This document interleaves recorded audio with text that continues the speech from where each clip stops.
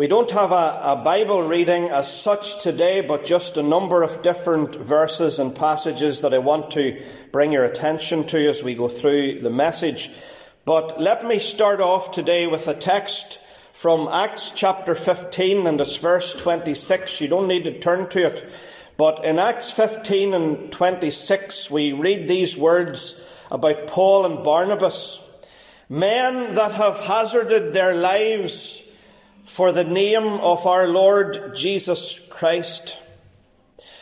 That was the compliment that was paid to Paul and Barnabas. They were men that had hazarded their lives for the name of our Lord Jesus Christ.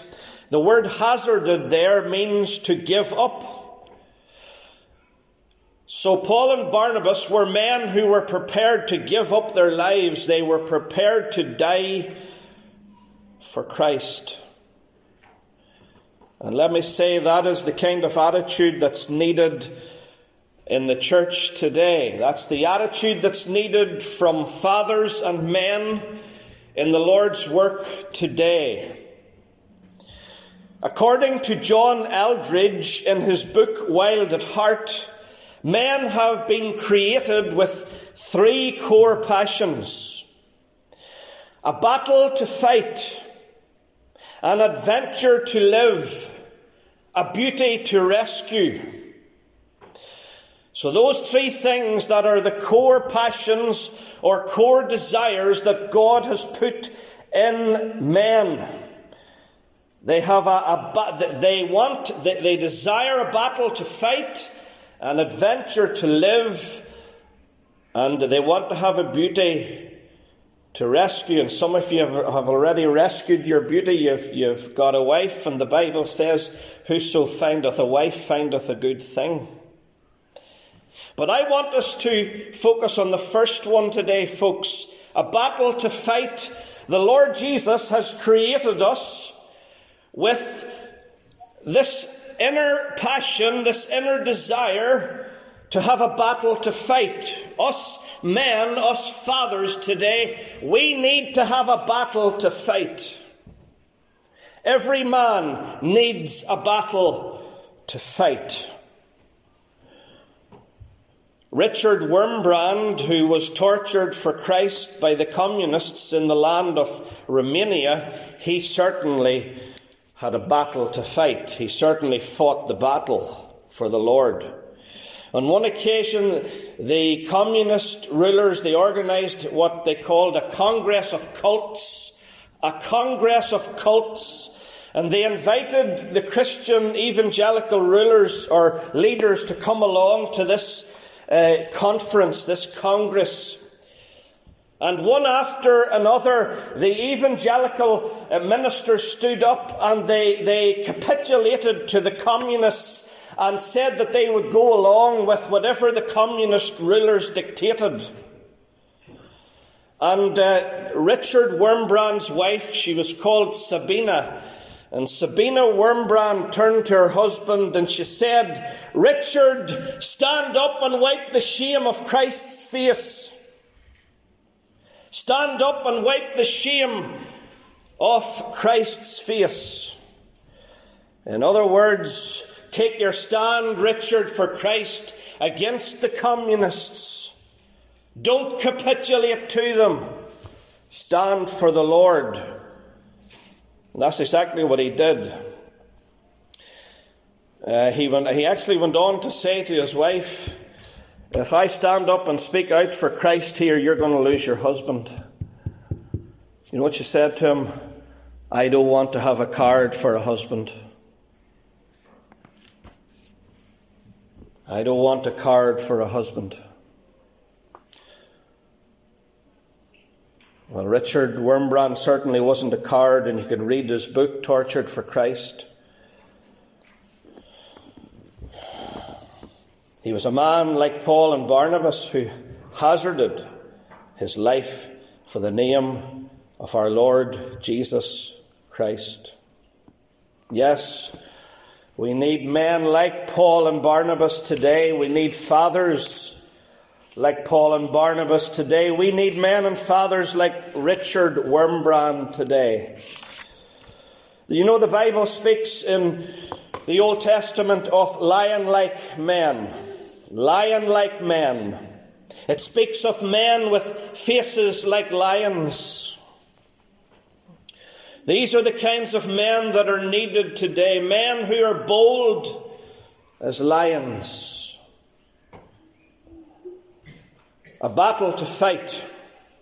I want to just encourage the men and the fathers who are here today by saying to you this morning, thank you for fighting for the Lord up until now, but keep it up.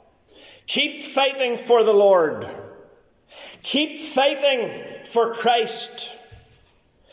Keep taking your stand for Him in these evil days. You've done it up until now. Continue to take your stand for the Lord. Don't give up. The enemy's busy today. He seeks to discourage us, and he wants to, if I can use this term, and I'm speaking to the fathers and the men today, the devil wants to emasculate men. In other words, what I mean is he wants to turn us into softies, if you like. He wants to, the term that you hear today is snowflakes. And there's a lot of them about today. And I tell you, in the United Kingdom today, there are a lot of men who have gone soft. A lot of snowflakes around today. The whole country has gone woke, haven't they? This term you hear now, woke. And there's a whole lot of woke men today. But the Lord needs men who will take their stand, and men who are not afraid to confront the enemy and not afraid to confront those who hate the Lord. You know, the Bible has a lot to say about fighting. And the Bible calls men and fathers to fight. 1 Corinthians 9:26, so fight I, not as one that beateth the air. 1 Timothy 6 and verse 12, fight the good fight of faith. 2 Timothy 4 verse 7, I have fought a good fight. Hebrews 10:32, ye endured a great fight. Hebrews 11:34, waxed valiant in fight. Men, fathers, we are called to fight. We are called to fight for our families, for our children, for our churches. Ultimately, we are to fight for the Lord Jesus Christ. To go back to John Eldridge and his book, Wild at Heart, he says, those firemen who ran up the stairs of the World Trade Center on 9/11 when everyone else was rushing down in panic, what made them do it? The young men who so bravely put themselves between the gunman and their fellow students during those school shootings, what made them do it? The warrior. That's what it is. The warrior. It is hardwired into every man. Every boy knows he is made for battle, and he longs to be the mighty hero. Give him a cape, a sword, or a lightsaber, and he comes alive in a world of Jedi knights, superheroes, and snowball fights. Folks, I want to say today that man is made in the image of God, and God is a warrior. I want you to get that today. The God that we worship this morning is a warrior. Exodus 15:3, listen to it. The Lord is a man of war. Did you get that? The Lord is a man of war. Our wonderful Lord is the warrior God, and those who follow him, the men and the fathers who follow him, are called to be warriors. And we all need to examine ourselves today as to whether we are warriors for the Lord. And I need to examine myself today as a father on Father's Day. And I have to ask myself the question, am I the warrior that the Lord wants me to be? It was Amy Carmichael, the missionary to India, who said, "Make me thy warrior. Let me not dream of ever looking back. Let not my knees be feeble, hands be slack. Oh, make me strong to labour, strong to bear, from the rising of the morning till the stars appear." That was Amy Carmichael's prayer. "Lord, make me thy warrior." She said on another occasion, "Make me thy fuel, flame of God."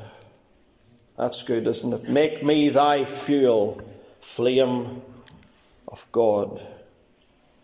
We need men in these days. We need fathers who will be fuel for the flame of God. And I tell you, fire can do great damage. And we want to be men and fathers who do great damage to the devil's kingdom. You know, in the Bible, the Israelites were called to fight. And there were two arch enemies that the people of Israel faced in the Old Testament scriptures. The first were the Amalekites. And you see, the Amalekites are described for us in Deuteronomy 25 and verse 17. "Remember what Amalek did unto thee by the way, when you were come forth out of Egypt, how he met thee by the way, and smote the hindmost of thee, even all that were feeble behind thee, when thou wast faint and weary, and he feared not God. Therefore it shall be, when the Lord thy God hath given thee rest from all thine enemies round about, in the land which the Lord thy God giveth thee for an inheritance to possess it, that thou shalt blot out the remembrance of Amalek from under heaven. Thou shalt not forget it." I want to say today that we men, we fathers, are called to fight Amalek. And what I'm talking about today is the abortion industry. You see, the Amalekites remind us of the abortionists. What did Amalek do? It attacked Israel from behind. Who did it attack? Who did the Amalekites attack?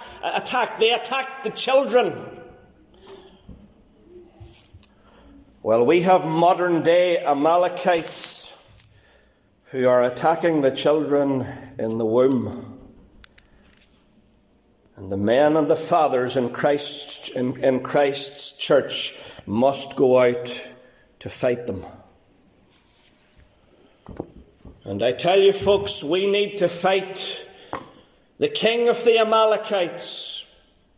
You see, the Amalekites had a king. He was called Agag. The Amalekites of our day have a king. He's called the Secretary of State, Brandon Lewis.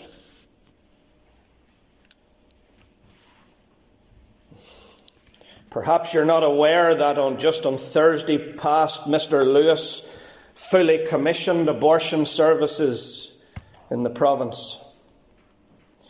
See, a lot of these things tend to go under the radar. But that's what happened on Thursday. 40 babies are murdered every week in the province. Last week, 40 babies. This incoming week, 40 babies. Men need to get into the fight. The fathers need to get into the battle. We need to fight the Amalekites of our day and generation. Men, fathers, we can't leave it all to the ladies. The Western Trust is currently spending hundreds of thousands of pounds setting up abortion facilities with services starting next month. Maybe you didn't know that either. The Amalekites are back again. We're called to fight them. Yes, men. This is our battle to fight in 2022. Yes, fathers, the Lord calls us to pray against the abortionists. He calls us to use the sword of the Spirit against them. And don't forget that the Lord told Israel in the Old Testament that they were to wipe out the Amalekites. You see, I believe with all my heart that we need to wipe out abortion in Ulster. There are people who say, oh, we'll just try to reduce it and to minimize it. No, we need to abolish it. We need to get rid of it altogether.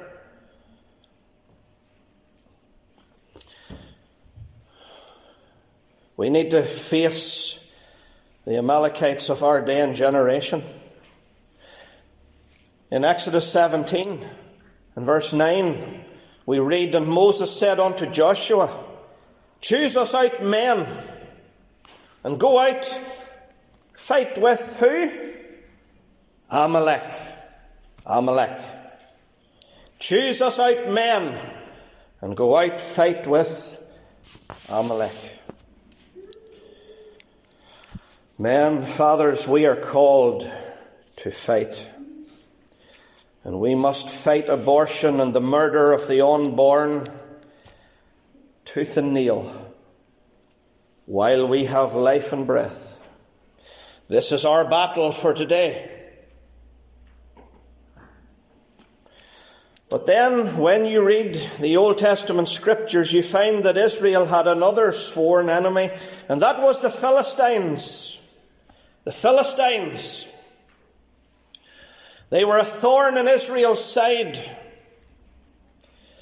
I want to say today that there are modern day Philistines, only you don't call them Philistines, you call them Sodomites. Sodomites. And men and fathers, we are called to fight sodomy just as much as we are called to fight abortion.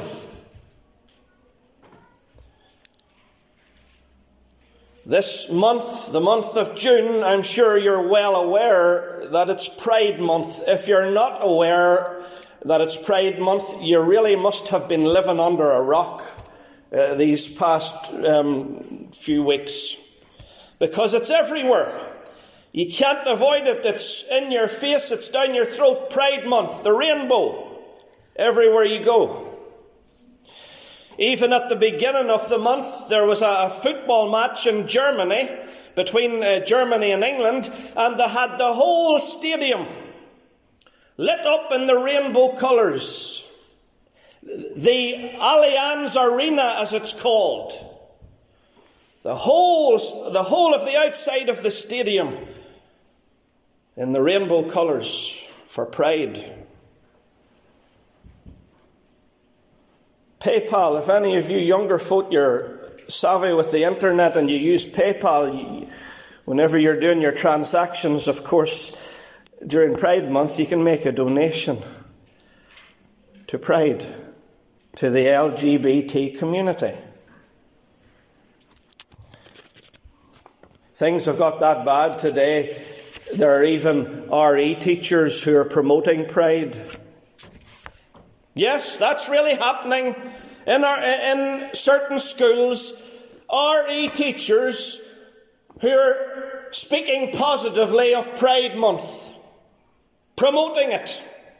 Bad enough for a teacher to do it, but for an RE teacher to do it, well, that just blows the mind, doesn't it? In America, they want to add a letter to LGBTQI, as if there weren't enough letters, but they want to add P to it. And you know, I'm sure you're well aware of what P stands for. I'm sure you'll be able to work it out. Men and fathers, we are called to fight this enemy. We are called to fight sodomy. We are called to fight the Philistines of our day and generation.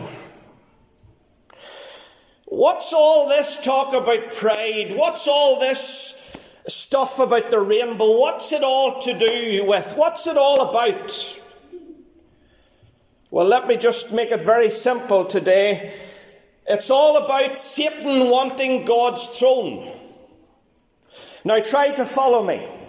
In Revelation chapter 4, you read of the Lord's throne, and round about it there's a rainbow. A rainbow. You see, way back at the beginning of time, Satan wanted God's throne. He wanted to knock God off his throne, and he wanted to sit on God's throne. The throne with the rainbow round it. So, all this nonsense in 2022 about the rainbow and about pride, behind it all is the devil, and really what he's trying to do is to take God's throne, the rainbow throne. Of course, he'll never do it. He's only deluding himself, but in a sense, he likes to think that he's on the throne. The rainbow throne. That's what it's all about, folks. The battle for the rainbow. And I want to say again, I'm emphasizing it. Men, you need to get into the battle. Fathers, you need to get into the battle. We need fathers, we need men who will get involved in this fight, this spiritual fight. Of course, the best way that we as Christian men and Christian fathers can fight against the enemy is in the place of prayer. And if you are a praying man, if you're a praying father, God bless you, and let me encourage you today to continue to pray, because it's one of the greatest weapons that the Lord has given to us. But if you're not a praying man, if you're not a praying father, now is the time to begin. And if you're not accustomed to having prayer in the home, what I mean is family worship, a family altar. If that doesn't take place in your home, if it's non-existent, you need to begin it. You need to start having one. Fathers, you need to lead your children and your families in the worship of the Lord. If you don't have your quiet time at home, father, you need to begin having it. If you don't attend the prayer meeting, you need to begin attending it. Because this is the best way that we can fight our spiritual enemies. This is the best way to fight the abortionists who want to destroy the children in the womb. This is the best way to fight the sodomites who, by the way, are after your children and my children. Even though you mightn't believe it today, it's the truth, it's a fact. They're gunning for our children. They want to recruit the children into the LGBT movement. And we fathers, we men, need to do all in our power to recruit-proof our children from this community. So the best way that we can get into the battle, men and fathers, is by prayer. And of course, we not only pray against sodomy, but we pray for sodomites. There's the two sides to it. We pray against the homosexual lifestyle. We pray against the LGBT juggernaut. But we also pray for those who are caught up in this lifestyle. And you see, in the church at Corinth, there were converted homosexuals. There were men in the congregation who had formerly been sodomites. But they had been saved by the grace of God. They were new creatures in Christ. And Paul, writing in chapter 6 of 1 Corinthians, he writes these words: "And such were some of you, but ye are washed, but ye are sanctified, but ye are justified in the name of the Lord Jesus, and by the Spirit of our God." Becket Cook was a gay man in Hollywood who had achieved great success as a set designer in the fashion industry. He worked with stars and supermodels from Natalie Portman to Claudia Schiffer, travelling the world to design photo shoots for the likes of Vogue and Harper's Bazaar. He attended award shows and parties at the homes of Paris Hilton and Prince. He spent summers swimming in Drew Barrymore's pool. What changed for Cook? Well, he met Jesus. On a momentous day in September 2009, while at a coffee shop with a friend in Los Angeles' Silver Lake neighbourhood, Becket Cook started chatting with a group of young people sitting at a nearby table who were holding a Bible study. He started asking them questions.